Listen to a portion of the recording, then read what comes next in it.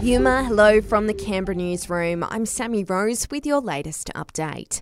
Labor has fulfilled one of its election commitments by announcing a royal commission into the robo-debt scheme. The system was used to work out if some Centrelink recipients had been overpaid, but instead it unlawfully clawed back nearly $2 billion from more than 400,000 people. Social Services Minister Amanda Rishworth says it was a good example of how not to do things. We know this program was meant to save money. It clearly didn't save money, and the human cost was great.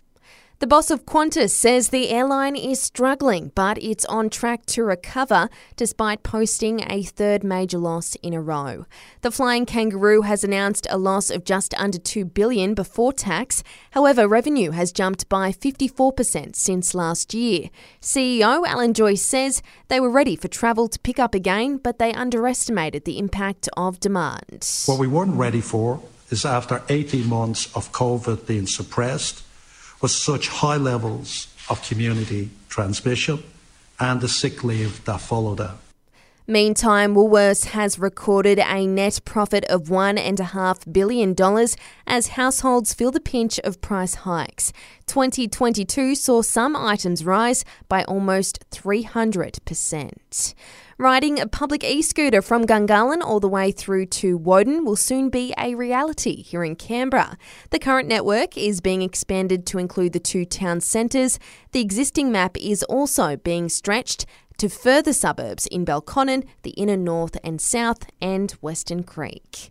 58 illegal drugs have been tested in the ACT in the first month of a pill testing trial in the city. Of the samples brought in so far, 18 have been discarded once their chemical makeup was known. In one case, a methamphetamine sample turned out to be just sugar. Checking COVID numbers here in the capital, there's 109 patients receiving care for the virus in our hospitals, while 252 new cases have been recorded. Also today, NASA have discovered what a black hole sounds like, quashing the long-held assumption there's no sound in space. And Steve Irwin's son, Rob, has made the world-first list of Australia's 100 most influential social media stars. A Gold Coast mum took out the top spot. And that's the latest from the Canberra newsroom this Thursday. Check back again tomorrow morning from 7 for our next update.